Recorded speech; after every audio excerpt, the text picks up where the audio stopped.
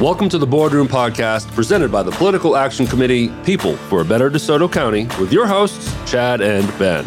We hope to give you an informative look into local government by having a healthy discussion about city issues, interview a few friends, and have a little fun.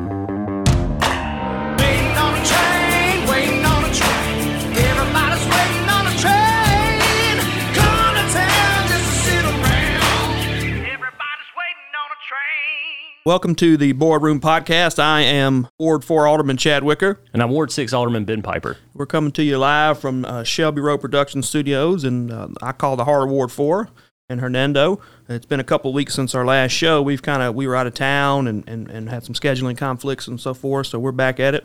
Ben, how you been? Great. Yeah, it's been a good start to summer here in Hernando. So lots going on. Chad and I both went to Washington D.C. I know we talked about that previously. Earlier this month in May, went to Washington D.C. to talk about some of the bigger projects facing DeSoto County and Hernando as a whole. But it's been a good summer, good end of school for all the kids. Super proud of all the kids, how they're doing. Graduation, always a big deal for a lot of families too. Yeah, you have one going to second grade and fifth grade. Yeah, second, fifth, and I got a new kindergartner starting in the fall too. So. I got one going to middle school, and then I have a kindergartner starting as well. So big time. We gotta love it. That's right. So they'll go to high school together. That's it. Give a shout out to the 5U Red Sox. We came in second in our little tournament. We tied for first, but it was too late for us, so we just took the tie and took second place in the little tournament we had a couple of weeks ago. So those kids got better every day. So we really enjoyed the season and looking forward to playing again in the fall. And I hear that there was the big fishing rodeo out there at Lee Summit Park. Yes, went really well. I think you could have just reached in there and just grabbed a fish. It was so well stocked by Wildlife and Fisheries. They did a great job. Really great event out there for the kids, and a great way for them to get exposed to fishing and outdoors and that sort of thing. Not everybody has a lake or a pond or a house they can go to where they can do that sort of thing. So it was good to have. Good to have that opportunity for the kids out there. And then we had the A-Fair since then as well. That's right. Which was awesome. Thousands of people coming to Hernando. Yeah. So really good month here for Hernando. Did you get your pork rinds? I did not get pork. I'm sorry, Miss Kathy. I didn't get by and see you and get any pork rinds. Man. I'm sure she's listening. Those things hit different. Upset women. Yeah, they did. They did. I did get a couple corn dogs there. Yeah, my son got a corn dog. He's a big fan of corn dogs. So. Yeah, corn dog and you got to get the pork rinds, man. Salt and vinegar. That's where it's at. They're high quality. If you hadn't had them, I guess Water Tower Fest will be the next time you have a chance at them. Yeah. Ben, you want to break a little news about a recreational facility? We talked about at the last podcast that we had purchased the land there, and then we were just recently, the mayor let us know we were awarded a grant to fund the road from kind of through that park. You want to talk about a little bit about that? Yeah, so we've got Renaissance Park that was that land was donated to the city off of Highway 51 as part of the park's master plan that Kimley Horn worked on and engineered and designed. There's a road that goes from Highway 51. Eventually, will cut all the way through to Robertson Gin Road and the current Civic Center baseball facility. So the city was awarded a $1.7 million grant. Bill Kincaid, one of our elected representatives. He's the chairman of, I think, the Wildlife and Fishery Parks Committee there. Yes. He informed the city that we would receive this grant. It's a 70-30 grant, so the city does have several $100,000 that'll have to go into it for this to all make sense. I think there's a pavilion and some parking and a street. Parking, yeah. That'll go into this property, but it'll open the property up for future development of baseball and softball fields, basketball, tennis, tennis, a green space, a disc golf course, all the stuff. So, certainly we have to find a funding mechanism to make all that work, to get these things built out, because the Coin for Kids measure failed. What about a use tax, maybe like 1 penny, something like that?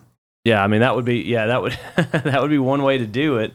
That there's certainly other ways that you can fund this, whether it's through a bond issue or borrowing funds or whatever it may be. But that's for the total board to decide on at some point, and the timing of that will be based on kind of economic conditions and other things that can come along. But let's look back at the last board meeting that we had earlier this month. And I couldn't make it. My son was graduating from 4K. That's where you needed to be. Yeah. So I wasn't at the last meeting, but I think y'all held it down for me. A few things on here I want to talk about is the revision, I guess, to Lee Summit there, which is, I believe, is that where they're putting the car wash bin? Is that? Am I right before that? There's a little. So if you're going on Mackinville there's Monteith. Oh, okay, on the corner there. There's a big property, a commercial property that has a cove that'll be cut into it, and so this was really to kind of get that revised and finalized. But the 3 or 4 lots that are right in that cove. We discussed the number of curb cut-ins. So what that means is, how many turn-ins are going to be cut into that property. And so initially, I think they wanted 3, 1 for each business. People were concerned about the traffic concern. They cut it down to 1. Me personally, I would rather people just go to Monteith and go to that cove and have parking on the back side of those businesses. That would be the preferred way to do it, rather than have a cut in, less than 1/10 of a mile from that huge curve, with Mackinville and Holly Springs Road. All that's going to be, re-engineered and looked at, whether it'll be a roundabout or a 3-way stop or a, some combination of those two things. We don't know yet. So that was really my concern with, not voting for that revision. But it ultimately did pass.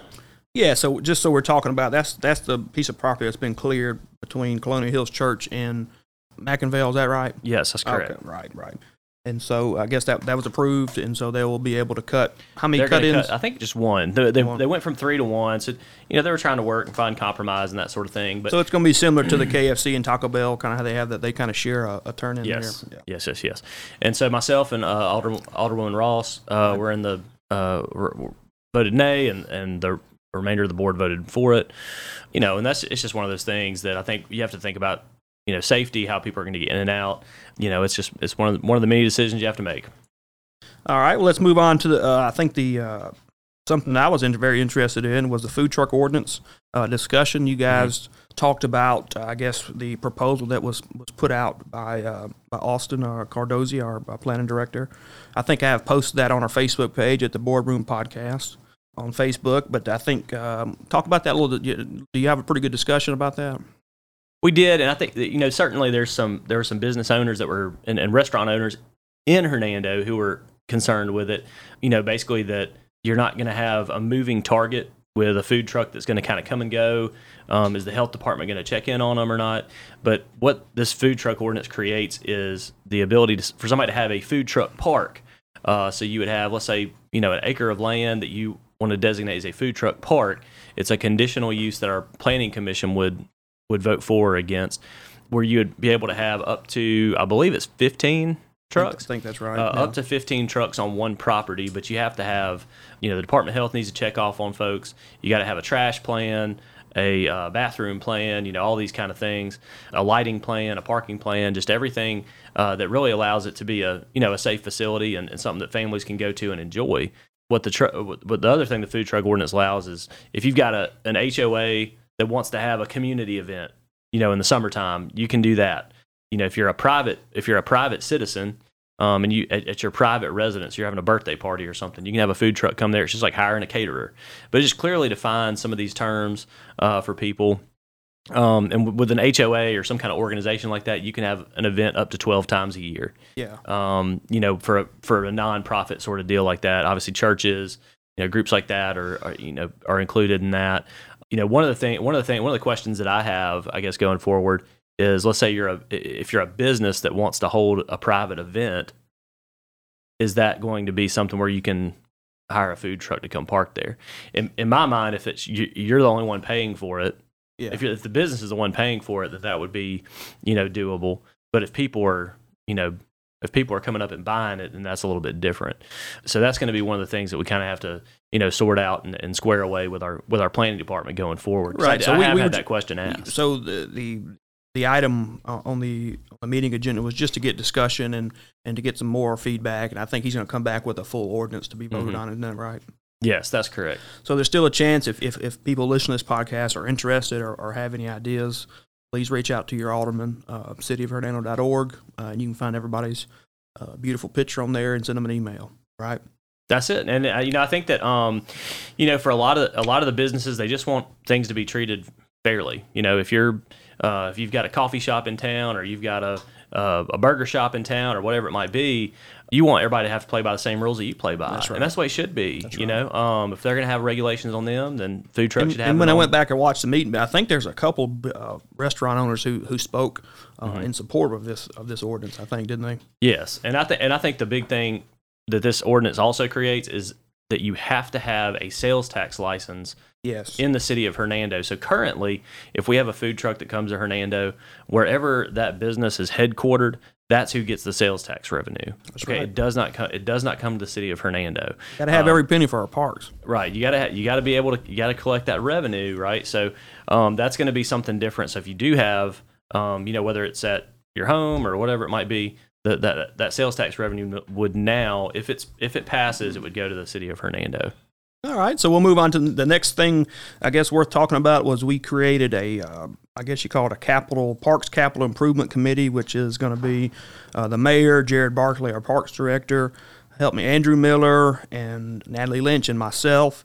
And we're going to have our first meeting on Wednesday. I'm not sure when I think we're going to publish this after the meeting, but there's kind of three things we're going to talk about on Wednesday at the meeting. One of those is partnering with the North Mississippi Disc Golf Club to have a disc golf course at Renaissance Park. That's something we've discussed, and also proposing an agreement with DD Consulting, and they do recreational planning on a potential to establish a new Parks Department position, which is going to be kind of, I believe, been working on the fields and so forth, drainage and things like that. And lastly, discussion on Civic Center, concession stand, and restroom improvement. So we're looking to possibly do a fundraiser or raise some funds from the community. I know one guy, he said he could raise quite a bit of money for us. So we're looking to him maybe to help us. And it's also important to note on these Parks Committee meetings or whatever committee meetings we ever mention, those are open to the public. So people can attend those and certainly add their input to it and see how the government's working. The goal of the committees is to have a more transparent process than to just have city employees that are kind of working on stuff behind the scenes, and then they present stuff to the board, and then it's just a lot of questions, and sometimes it can be a little much to be done in a public meeting with 7 aldermen. Everybody's at different phases of decision making or whatever else. When you have these committees, they're able to do some work. Public can still attend those. Yeah. There's still meeting minutes kept, like all the things. So that way you can know kind of what's going on there. Yeah, so they're open to the public. It's going to be at 4:00 on Wednesday. But again, I think this is probably coming out on Thursday. So if you come, you'll be missing it. So contact your alderman. If you want to go to a committee meeting, you can certainly go to it. So a lot of work to be done there. And we'll have video of it and be on the website, so if anybody misses it. That's the 3 things we're going to talk about. Moving on to the next item is going to be, we had a brief discussion about city wards, polling locations. I think the only really question now is where wards 4 and ward 3 are going to vote. Is that right, Ben? I think there's still a lot of things up in the air on that. Okay. There's some other I think some other churches and things that we were waiting to hear back from some of them, and then have kind of a master list of this is all of the potential places we could be, and then what wards go where, which one make the most geographic sense. Yeah, since we redistricted I guess that's right, or redistricted the districts, so the wards, so it doesn't make sense kind of where some of the polling stations are now, so we're looking to maybe combine 3 and 4 together, or 4 and 5 or whatever, and to make it make a little more sense than what it does now.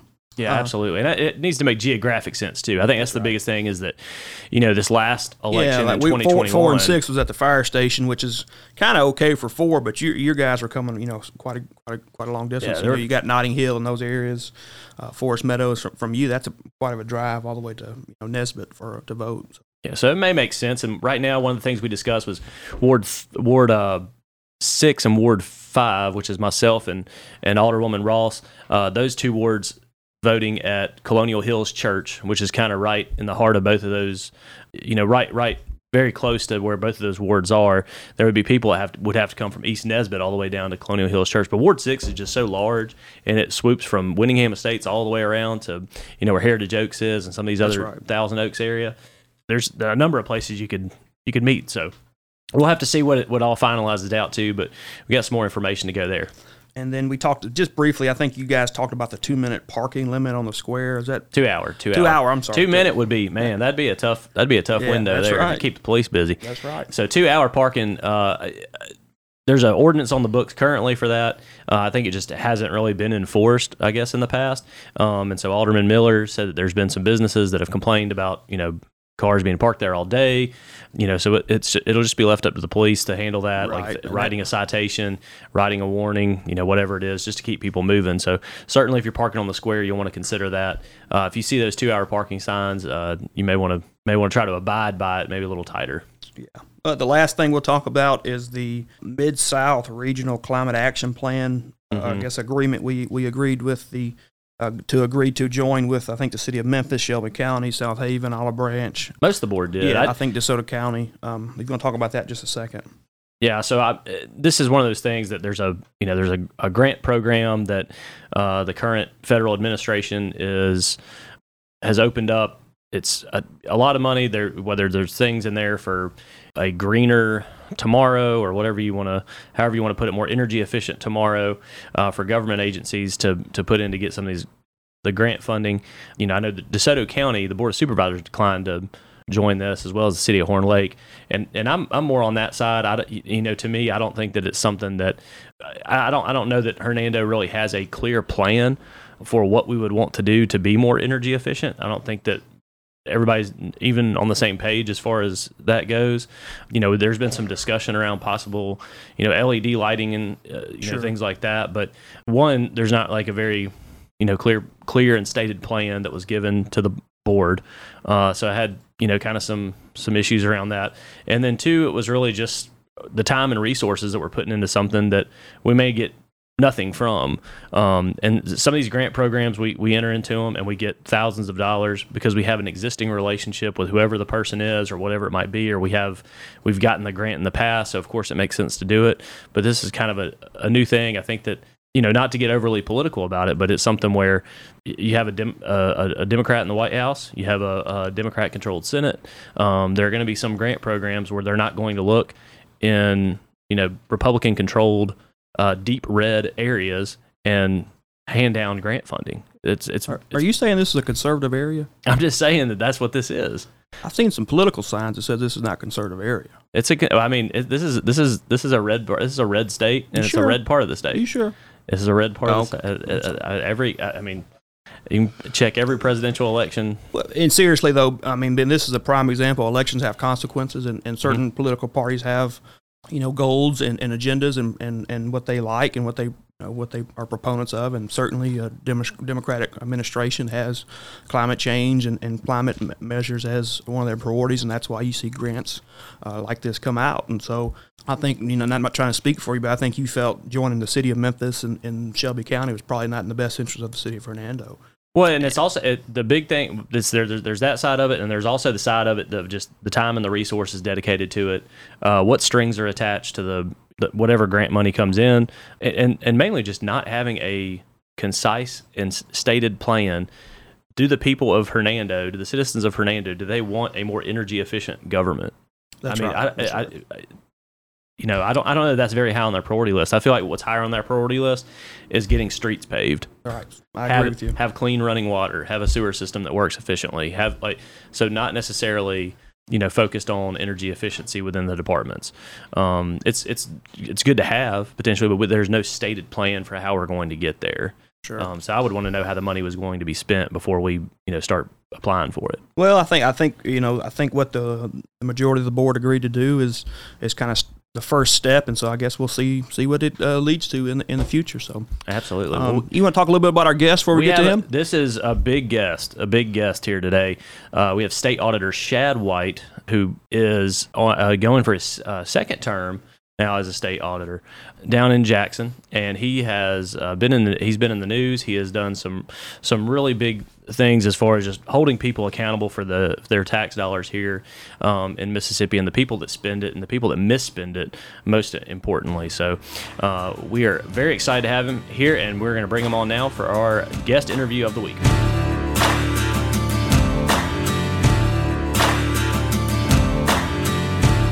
And we're sitting here now with State Auditor Shad White. Mr. White, I'm not going to call you Mr. White. That'd be so ridiculous. That'd be so ridiculous. I turned around, I looked for my grandfather. He's trying to make a joke. I told you got to watch him. I know, we got to be careful. Shad is going into his second term. He's running for his second term as State Auditor. And the last 4+ years, he has served in this capacity and is anywhere from people that are, running the books at a volunteer fire department all the way up to, some of the largest levels of state government. His department looks into, well, I'll let him say it, right? Because he probably knows a little bit better than I do. But from Sandersville, Mississippi, he's a Mississippi guy. He and I were at Ole Miss around about the same time and did some student government together then. But let's bring on Shad White. Yeah. Thanks for joining us. Yeah, thank you guys for having me. I appreciate it. Like you said, Ben, I grew up in Sandersville, which is a town of 700 people. So I'm all about local government. And now that we can pod about local government, even better. I think this is my first local government pod, so I'm pretty pumped. Did y'all have a blinking light or a stop sign? It's a very sensitive subject, and I appreciate you raising this. We did have a single stoplight. It was one of the old school ones that was a single light that faced 4 ways. And the state came in at some point and said our population was too small to merit They took it away. And they took it away. So it's very, very tragic. It's now a 4-way stop, but people still remember. And, once every 4 years, there'll be a fender bender there. And, there's one old dude who sits at the gas station across the street, barefoot on a crate. And he's like, I told him, I knew that this would happen. So, small town. That's what makes Mississippi great, I think. That's exactly right. Stories like that. Yeah, absolutely. So my dad was an alderman my entire life, from as early as I can remember. And the stories he has, the things that I saw him do for people, just really, it shows you that local government is where the rubber meets the road, right? If Preston, sorry to call out Preston, if Preston's cat got into the tree, they were calling Dad to come get the cat out of the tree because there's only one police officer on duty, and he was only on duty half the time. So you just call your elected official. Dad would go climb. I've literally seen him climb up the tree to get Preston's cat in time for Jeopardy, because if Preston doesn't have the cat in his lap for Jeopardy, then you can't watch Jeopardy. So, oh my gosh. Yeah. Wow. So anyway, this is why I love local government. I have not had to get a cat out of a tree yet. I've laid the groundwork with this pod. Yeah, right? I know. Somebody's he put the pressure on us, man. I can call Chad and get this out of him. I can call him. One more thing. So tell us a little bit about your family, all that kind of stuff. Growing up in Sandersville and that area. Mississippi Public Schools. Yes, so I was at Northeast Jones High School. Go Tigers! Grew up down there. Went to Ole Miss. Yeah, finished up. Came back and went to DC for a little bit and worked at a think tank. I did a master's degree in England and. Came back. I worked on Alan Nunnally's race back in 2010, actually. So I lived in Tupelo and learned this entire district like the back of my hand. Actually organized the campaign event at the city hall right down the street here. So I spent a good bit of time in North Mississippi, and Alan was a hero of mine. For those of you who don't know Alan, he was a great member of Congress, got elected in 2010. First race, I was working on that race, and then he very tragically passed away a few years after with a brain tumor. But that's how I got to learn North Mississippi. And then went off for law school at Harvard, met my wife, came back down here. We now have 3 kids, ages 4, 1, and 3 months. Wow.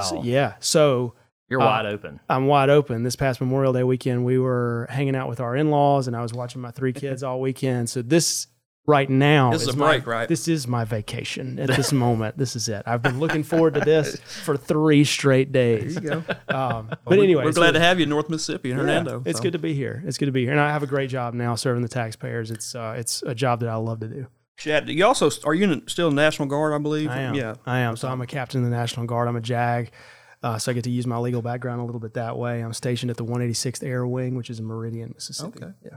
So tell us a little bit more about what the State Auditor's Office does, because one of the main pillars of this podcast, if you will, is that we're trying to educate people on government and what some of these jobs do on a day-to-day basis so that people can understand it better. Yeah. So the mission of the State Auditor's Office is to make sure that public funds are spent in the way that the law requires.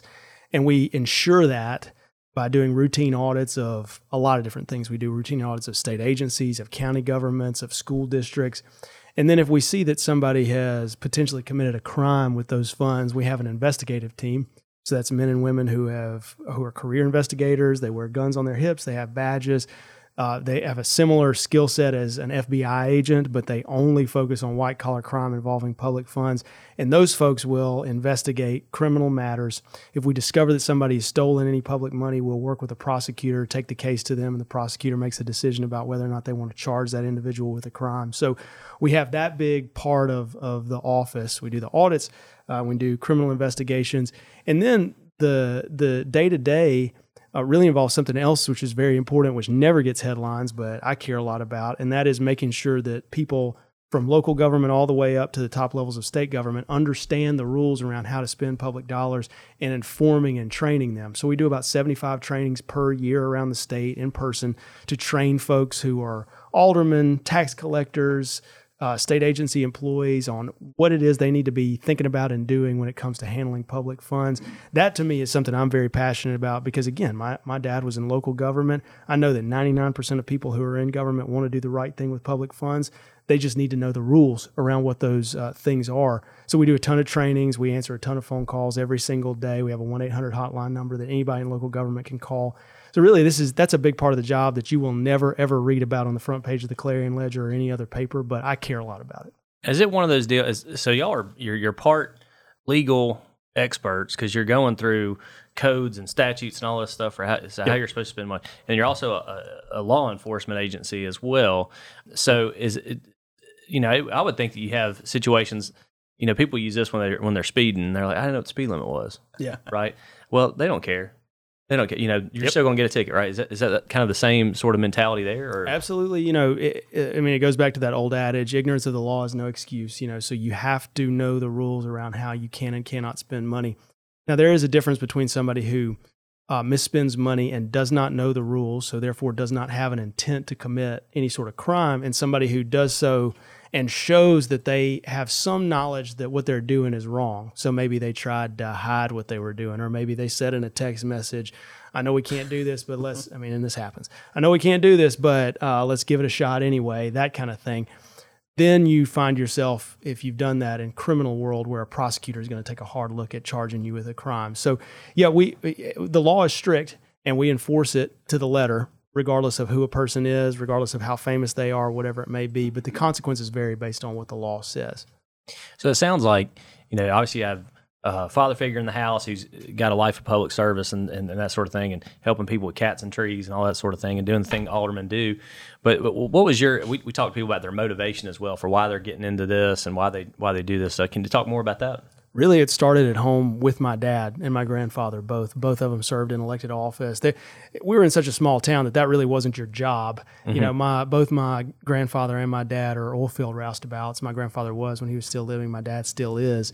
And so I grew up watching those two men dedicate a significant portion of their lives, putting aside family life at times to serve their communities. And the message was very clear to me. At some point, you should plan on giving some of your time back to your community. And my dad made it clear that, that could be serving your church as a deacon, or it could be, head of the local Salvation Army board or whatever it may be.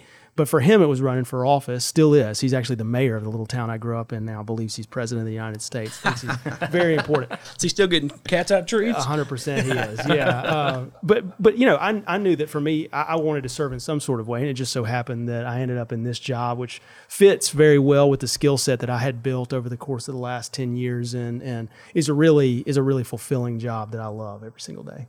One thing I want to talk about, Shad, I know from time to time y'all put out, report. I think y'all did a report on like a brain drain, things like that. Yep. I find those very interesting if you want to talk about a few of those. So that's a really interesting side set of projects that we have the authority to do in the auditor's office, really have had the authority to do since the mid-'90s. And really what those reports are looks at how the state is spending taxpayer dollars.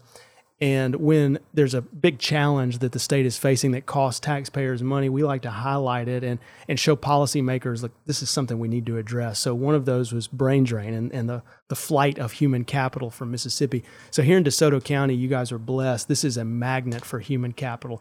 people who work in Memphis may live here. Tons of folks who work here live here. This is a great place, and every time I come through Hernando or Olive Branch or South Haven, I feel like I'm driving on a new road that I had not driven on previously, which is a good, again, I know that's a challenge for people who live here, but it is a good problem to have. You don't want to have the opposite problem, which is flight of human capital with no real line of sight on how to get those folks back.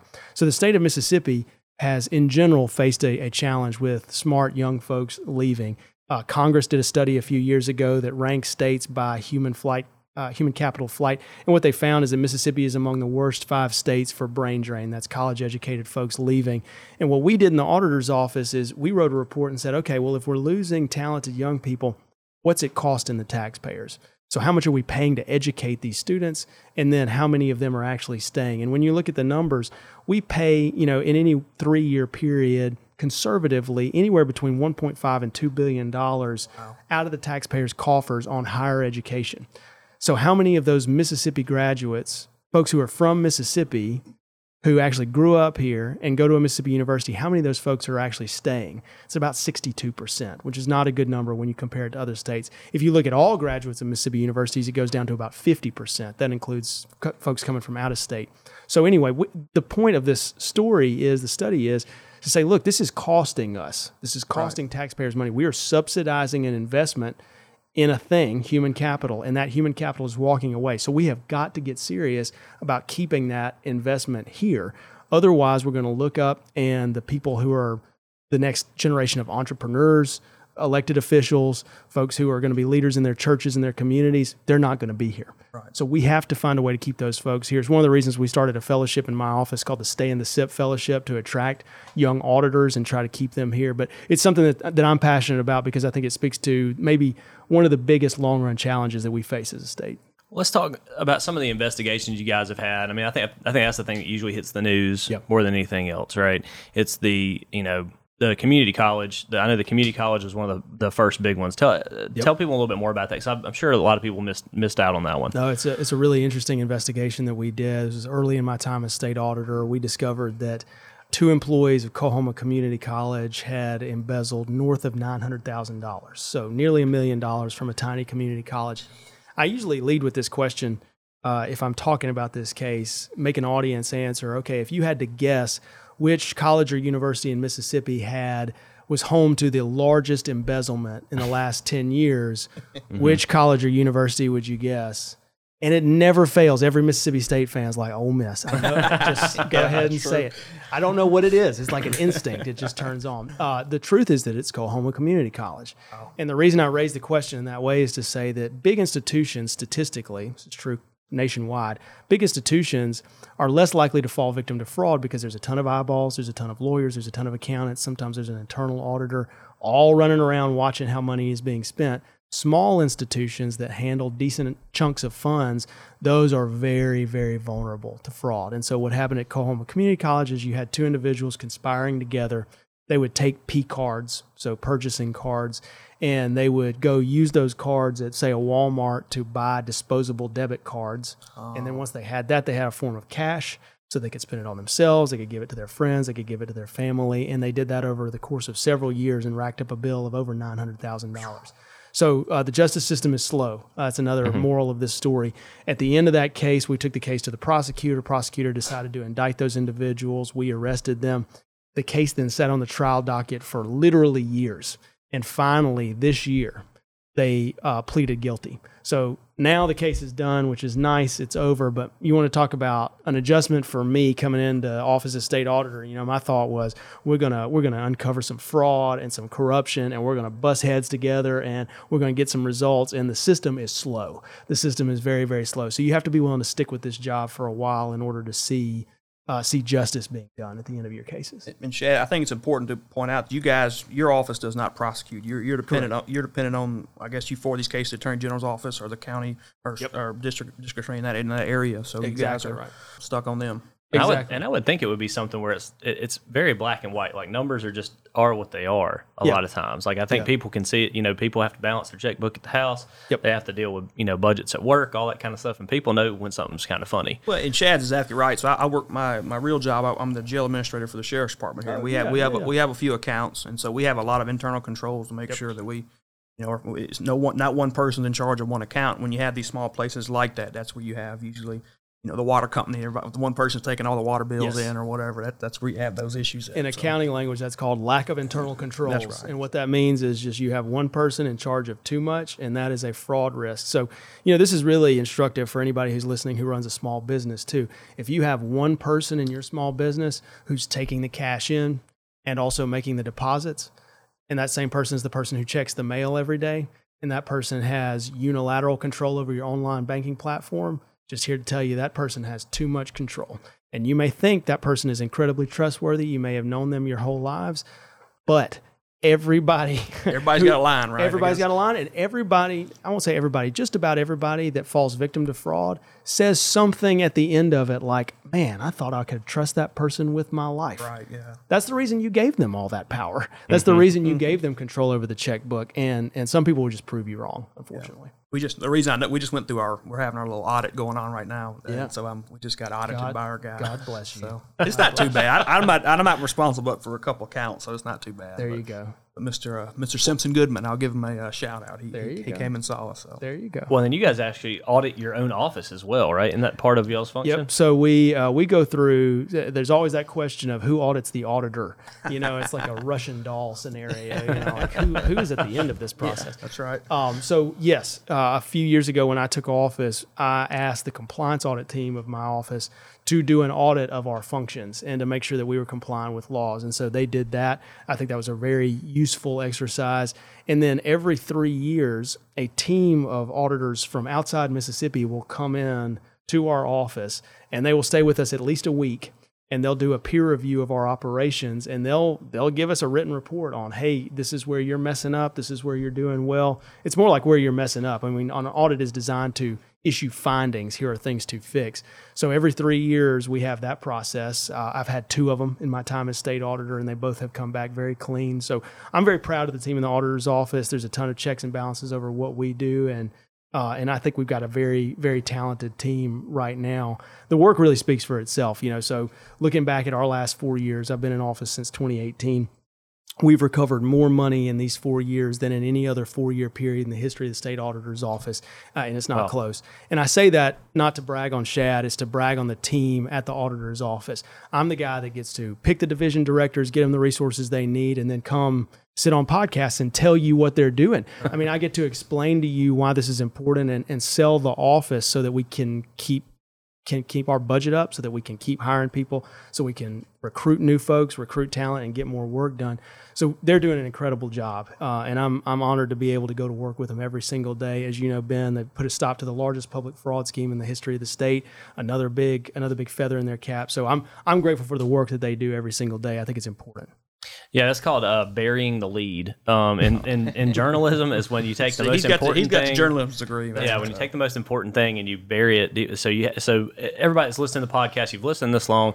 Let's talk about the welfare scandal that was certainly, as you mentioned, one of the largest or the largest in the history. In my defense, I led with the Preston the Cat story, which I believe was the lead. Is that a real person? His name is Preston, yes, and I'm not going to tell you his last name. That's a real deal. I got real close. I'm not going to tell you his last name, but his name is Preston, and he's a great guy. That's a real deal. So from that to a multi-million-dollar welfare scandal that involved the likes of I think Brett Favre's name's been thrown around by some of the media outlets. Nancy New.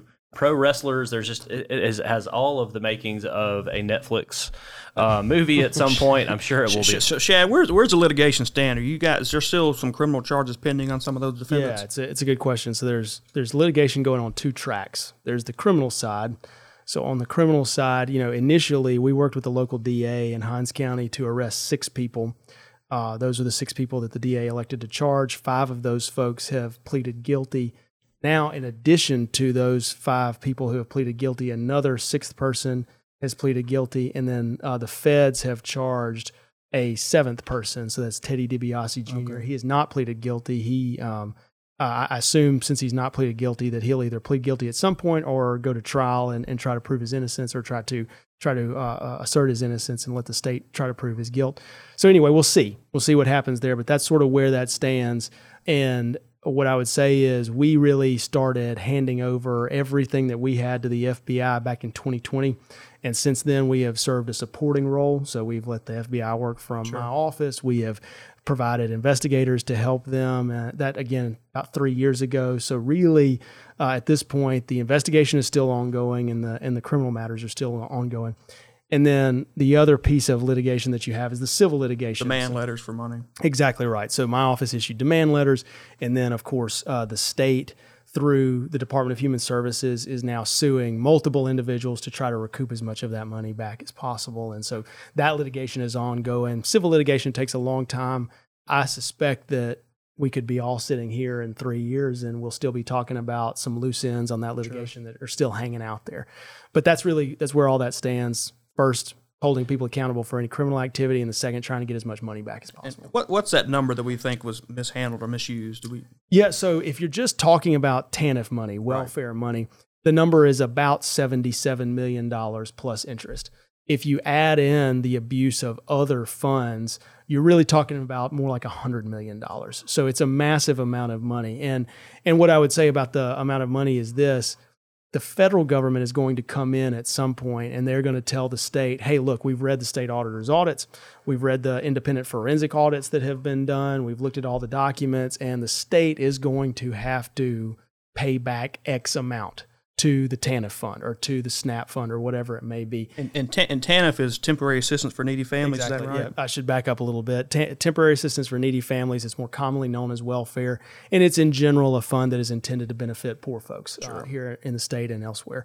So that's kind of where those two pieces of litigation are, and I think it's going to stretch on for quite a while. But we're really, you said this earlier, Chad, we're really the initial fact finders. Well, it's sort of like the sheriff's office, right? You're going to go do an investigation, and you're going to come back with facts, and you're going to take those facts back to either a prosecutor who's going to make decisions about who to charge with a crime, or a litigator on behalf of the state who's going to sue some folks to try to get the money back. And just as a point of reference, $100 million clearly that's a lot of money. I don't care who you are. But the annual city budget for the city of Hernando this year is $35 million. So it's more than tripled the annual budget for the city of Hernando. That pays every police officer, every firefighter, it takes care of everything, paves roads, does all those things. Still triple that amount. So just an enormous deal there. But I think it's one of those interesting, it's kind of interesting. Your job interests me in a lot of ways because you want to find those things in a way, but you also don't want to find them. Like, you don't want to find out that somebody has misspent $100 million, but also that's your job. It is, yeah. It puts a knot in your stomach every time you see a new case, and I had to adjust to that as a new state auditor coming in. Yeah, it's frustrating. It's frustrating to see all the time, but I'm in this job for a reason, I believe, and every single day that I get to go to work and come home and look back at what we accomplished, and we put a stop to something, that's a good day. In the long run, you sort of know that there's no way you can stop all the fraud or all the corruption that's happening around the state. And so your goal is to, over time, create a deterrent. So that's why I go out and I say things like, we have recovered more money through our investigations than any other 4-year period in the history of the office, is to let folks know that we're serious and my folks are out there. And if you're stealing money, you can get away with it for a little while, but we're going to find you eventually. And maybe that deters somebody from continuing the scheme that they're on or from starting a scheme that they've been thinking about. And that really is the long run answer. That is the long run answer to curbing corruption, is to put fear into people that, yeah, we're going to figure this out at some point. So one day when they do make a Netflix movie out of this entire scandal, who is playing Shad White in the Netflix movie of this enormous Mississippi scandal? Oh, man. Oh, you stumped him on one. You know what? It's such a weird question. He's probably like, this is... I'll tell you what the answer is. The answer is we need to call my wife. Yeah, there you go. Because she will pick somebody that, is appropriately attractive. So like if you asked me, I'm like, well, obviously Ryan Gosling or something, there you go. right? Okay. And every other human on the planet is like, come on, now, Shad. Seriously. But my wife would pick someone who is appropriately attractive, but not too attractive. And I don't know who that would be. I don't know. I don't know either. That's a good question. That's always, and also it shows you how smart. I mean, all of his credentials precede him. Harvard, studied economics, all this sort of thing. But when you ask him a really tough question, he says, "You got to ask my wife." Yeah, that is a true sign of a really smart man. Right there. He knows I've it, learned. man. Yeah, I've got that muscle memory. I know exactly what to do. It's also one of those things too. I think it's interesting is that you are on social media sometimes, and a big Second Amendment guy sometimes as well. You exercise that right regularly. Yeah. I didn't know that you were like a good shot. I always just assumed. I was like, well, like he's a Mississippi guy. I'm sure he could shoot a gun or like what. But I remember you posting a photo like you had gone to sight something in or something like that. Yep. And just enjoy outdoor sports, or what's kind of what you do on the weekends? Yeah, I do shoot. I'm not a big hunter actually. For whatever reason, my dad and my grandfather, who again were both workaholics, not huge hunters, and I think if your dad or your grandfather don't do it, it's not something you readily pick up. So we were kind of a fishing family. That's what we did growing up. But I do shoot, be in the National Guard. Sure. It's something you kind of have to do. So I have a Glock 19 that I like, and in the Guard we get trained on the M18, the SIG. Sure. So that's a lot of fun. What do I do on the weekends when I'm not doing that? Like I said, I have 3 kids. Wrangle the kids, probably. So I'm chasing them for the most part. I do still play soccer. So I play in an old man soccer league. Okay. I grew up playing soccer. Yeah. It's getting, as we get older, it gets more and more aggressive. So I'm going to have to find a way to not get myself killed out there. But those are my limited fun activities. And then my oldest daughter, my 4-year-old, I'm obviously biased, but she is an incredible singer for a 4-year-old. So I play guitar and I pick at the piano a little bit. I'm better on the guitar. And so we'll play country music songs. She's a big Luke Combs fan. Okay. She's a big, obviously, Frozen fan. Those gotta be the Disney movies. So you seen Little Mermaid yet? The new one? I have not. I've heard mixed things. Okay. I don't know if it's good or it's bad. I've heard all kinds of stuff. Sure. So anyway, we're in that mode of life where I'm playing a lot of Disney songs. I got 2 boys, so he's got 2 girls. So we have different realities when it comes to parenting. That's right. He's a Little Mermaid, and we're all in a very similar phase of life. We've got some young kids. We got kids that want to go to the movies, that want to go to they hit up the Chuck E. Cheese. They want to do all this stuff. We're all kind of in this similar phase of life. And you and Chad, native Mississippians, myself, I moved over to this area from Georgia. We've talked about that on previous shows. But Ole Miss folks all here at the table, for whatever that is worth. We're not part of the brain drain. We stuck around. That's right. Long suffering. Long suffering. Yeah, absolutely. Folks. That's definitely one way to look at it for sure.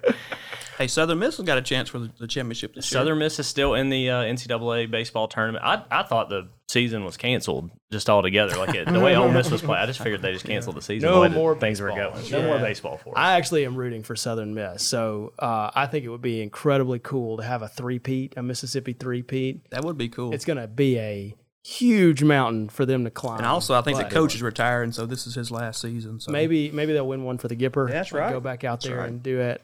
I'm partial to Southern Miss too. I grew up 35 minutes from there. My mom's a Southern Miss grad, so I love Southern Miss. I think it'd be cool to have a three-peat. So yeah, it would be cool. That's never happened, I don't think, anywhere.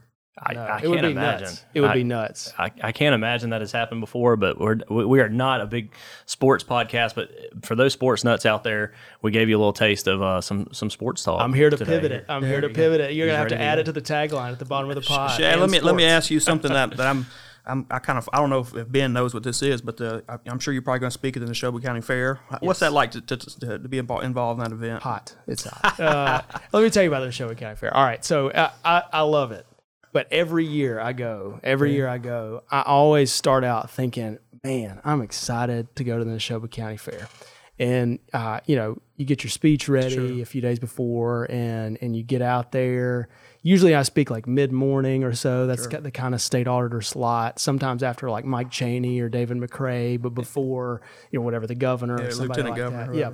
So I'm always pumped to get there. And I get there and I get on stage. And I'll just tell you, it's a very difficult speaking environment because your sound is echoing everywhere. Yeah. So it's very hard to hear yourself. There's a lot of conversation around, so you just have to power through knowing that some people are listening to you, but some people just do not care at all what you're saying. So you just have to kind of power through, do the best you can, get to the end of it. And I always leave, and there's like a couple of media interviews, and then you see a bunch of people that you know, and it's really fun. And then about like 30 minutes into that time after you speak, I stop and I think, I am hotter than I have ever been in my life, and I want to leave right now. And so then you just, at that point, it's like a marathon. At that point, you have to just gut it out and power through. But for the first... Polo or dress shirt? I'm a Columbia Okay. pressed shirt man. Okay. The kind of guy that pretends that he is going out fishing after this, but actually wears that to work. That's my go-to. And for politicians, you can't wear shorts. Yeah, that's right. Nobody wants to see these legs. No. So you got to wear blue jeans, which is hot. Like we may as well just be wearing fiberglass heat suits at that point because it's just hot. But I love the fair, I really do, and it's one of the best speaking environments too because you just get to see everybody. You get to see everybody all at once, all your friends. My mom, my wife's aunt and uncle are from Carthage, and they have a little cabin there. Yeah. So I've always talked about going. I said never been. So you should go. Yeah, Ben, you want to go? Yeah, let's do that. Spur of the we'll moment. We'll wear shorts. That's what he's like, hey, I'm running a 5K next week. Do you want to come? And I'm like, well, I guess I'd have to say yes now. Yeah. Shad. He came, started working at the gym. He started working out in the gym for like 2 days, and I hadn't seen him in months. Oh, that's not true. That's not true. I could tell that about Ben, to be honest with you, because he very quickly agreed to go with you to the Neshoba County Fair. I could tell he gave no thought to it. Didn't talk to his wife. He didn't talk to his wife. He didn't look at his calendar. He was just like, yeah, I'll do that. I don't know if he'll do it. No, he won't be there. I don't know. It'll come up and he'll be like, man, I can't go. You need to get on the 5K, though. So my 1-year-old and I ran a 5K this past weekend, which was great. This is a little bit off topic, but it's really great because I'll plug this event for a future. Every Memorial Day weekend, Special Forces groups in the National Guard, so specifically 20th Group, 2nd Battalion, Special Forces in the Army side, they do an event to honor one of their fallen brothers. Okay. It's called the SEV, and the SEV is 50 pull-ups, 100 push-ups, and a 5K. So we went out there. They do it every Memorial Day weekend. It's usually at Trustmark Park where the M Braves play. Yeah. And so my 1-year-old and I went out there, and I put on. I meant to say too, you have to wear a weighted vest or it's kind of like the Murph. I've heard people do the Murph challenge. It's like a Murph, but you have to wear a weighted vest. Sure. So my 1-year-old and I went out there, and I gutted it out for step after step on the 5K. But it's a ton of fun because they have food, and it's a very patriotic thing to do because you're remembering this individual who sacrificed everything and these guys who continue to sacrifice. So anyway, get on your 5K, start training for the SEV next year. That Memorial sounds Day intense. Weekend. It's fun. It's really fun. That sounds intense, especially the pull-up part. I think I could manage the rest. I don't know about pull-ups. You can do assisted pull-ups. There's a way to get it in. Yeah, okay. So you're not encouraged to do assisted pull-ups, but there are bands like the springy bands to do that. If it's any incentive, there is free beer at the end of it. So yeah, you may get Ben's attention. That's right. I saw those eyes light up. He's an Ole Miss guy. He knows about beer drinking. You look like my daughter when the Frozen song came on. You're like, tell me more. What is this? Beer? Y'all are killing me on this one. This is now we're talking. Okay, now we're really talking. This is something I asked Bobby Chamberlain, our state Supreme Court justice, on his episode. Did you have a moment? You're growing up. You're a Mississippi guy. You're growing up, and you attain this new job. Was there a moment where it's like, wow, this is really cool that I'm in this moment in this place? Was it when you were appointed to the position, and what was it? I guess that the really special memory or special moment kind of in this job. There are moments like that I think back about. So I was appointed in the same room in the governor's mansion. It's this old pink room that I think has not been redecorated in decades. The Governor Kirk Fordyce appointed Governor Bryant to the state auditor's role. I was appointed in that same exact spot, actually. So that was a cool moment. I remember giving that speech and thinking this is sort of this intersection with Mississippi history, which I would not have guessed that I would be here. At the same time, most of the early moments that I had in office were sort of moments of like, gosh, this is important. I better not mess this up. That was more common. That was more commonly the thought in my head when I was going to bed every night. And I'll be honest, especially early when the DHS case and the investigation was going on, when we were debating about, okay, well, do we really feel confident that we have criminal charges here? Do we really feel confident to write this into an audit? Because this is involving famous people who have a ton of friends and are very politically important. When all of that was happening, there were times when I would stare up at the ceiling and couldn't go to sleep because I'm thinking, I have to get this right. I have to get this right because this is very, very important.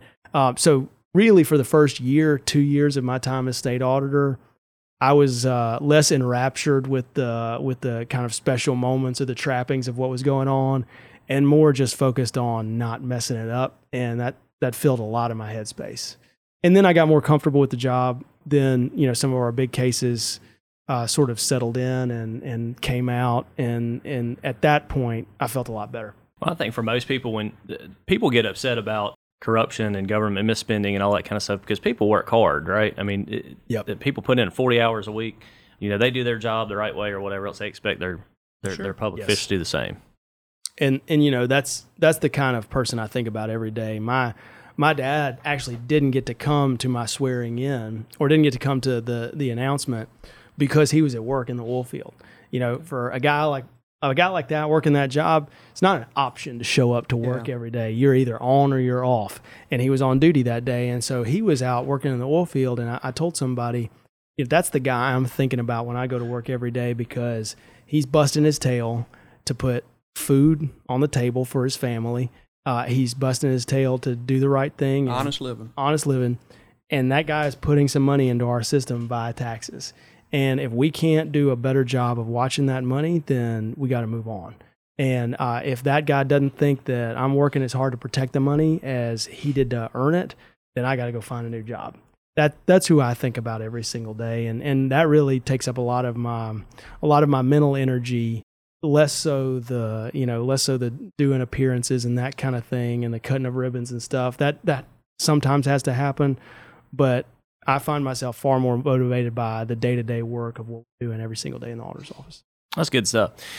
Chad, you got anything? Chad and Shad, this is like... I knew it would trip you up. It got me. It took this long, finally got me. Chad, you got anything else? I think just one question. Ben and I are the youngest members of our board, and I think we're all very similar in age. So how does it feel? I guess you're probably the youngest state elected official, probably. Yes. Do you kind of see that as the next generation of leaders kind of coming up? Or Yeah, it presents pros and cons. I'm 37.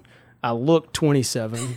So, there are always those times. Yeah, so a lot of time you're probably the youngest person in the room, kind of. 100%, yeah. When I took over in the auditor's office, there was one senior staffer, a director, who had been there as long as I had been alive.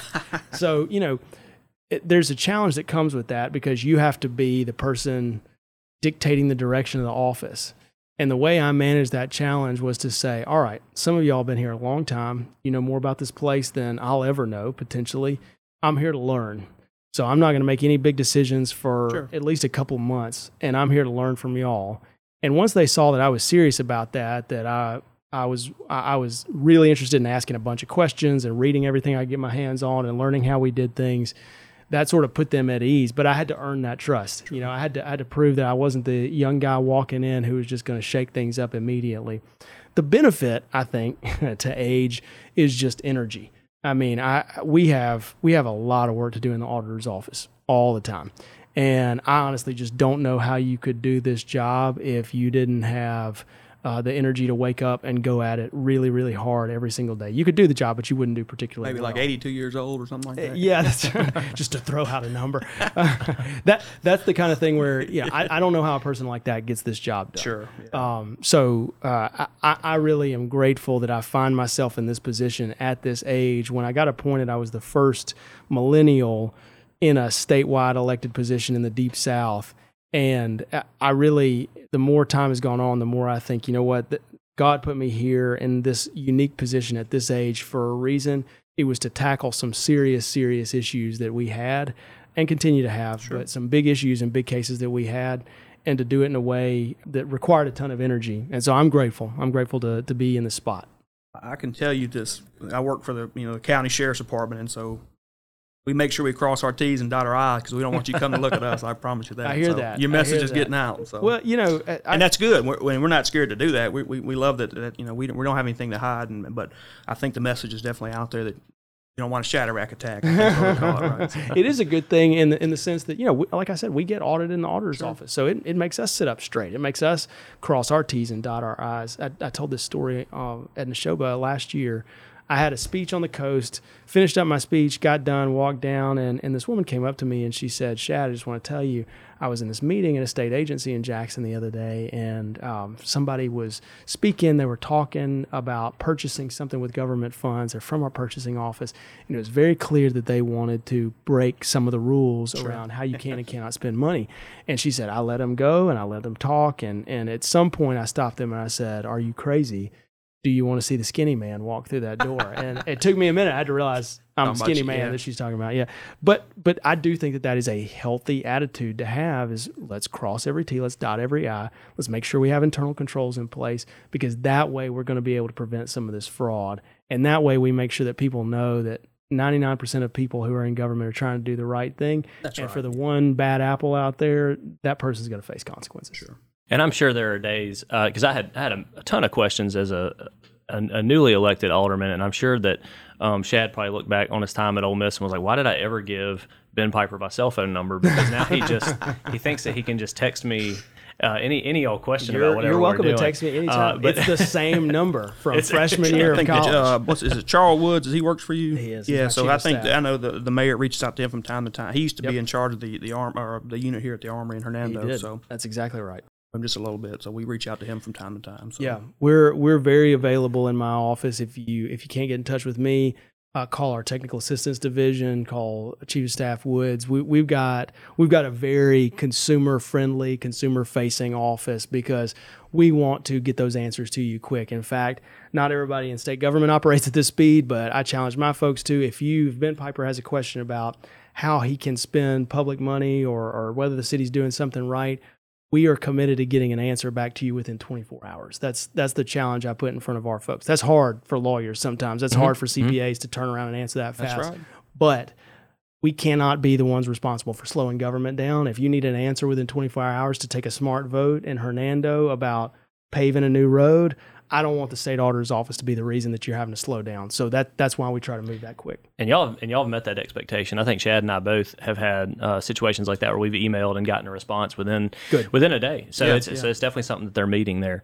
Well, we do have. I know most people here in DeSoto County are focused on the August Republican primary that's coming up. We have some big local races there, but we have a general election as well statewide coming up, and Shad does have an opponent there. So if you like all the things that you've been hearing here on this podcast, and you decide you want to support, how do people get what website, just all this stuff? How do they get connected with you? If folks are supportive, then they can go to www.shadwhite.com, and we're raising money right now for the re-election campaign. You can find information on there about how to get engaged. You can always follow me on Twitter at Shad White. Follow me on Facebook as well. So we're always putting out information about getting engaged in the campaign. And if you're not supportive of me, the election is on December 24th, 2023.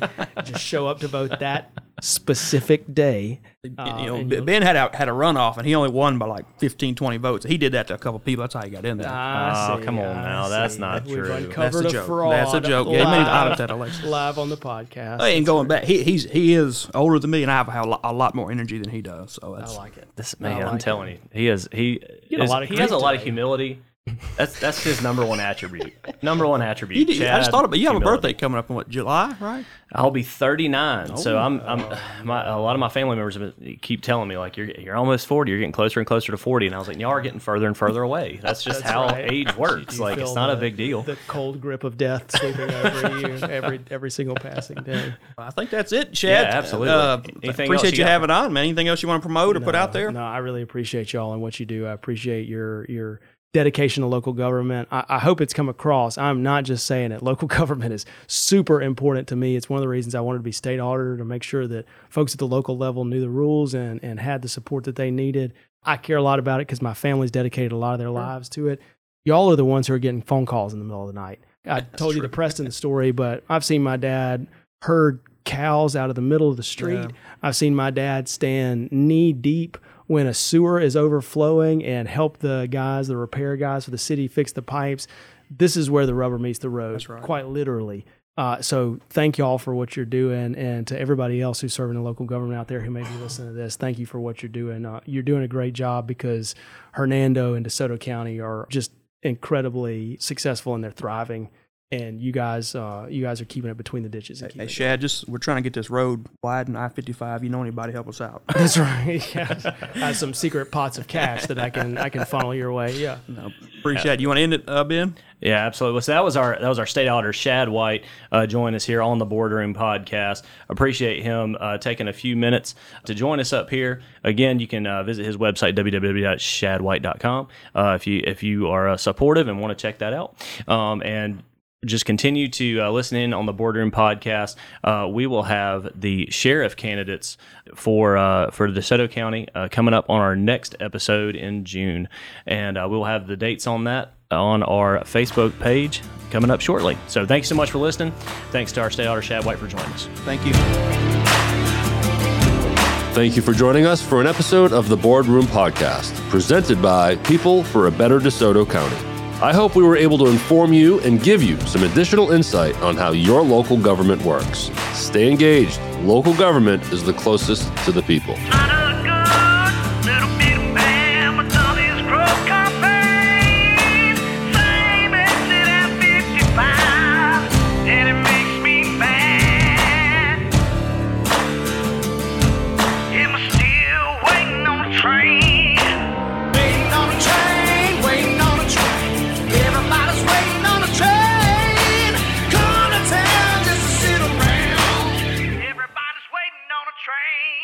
Train.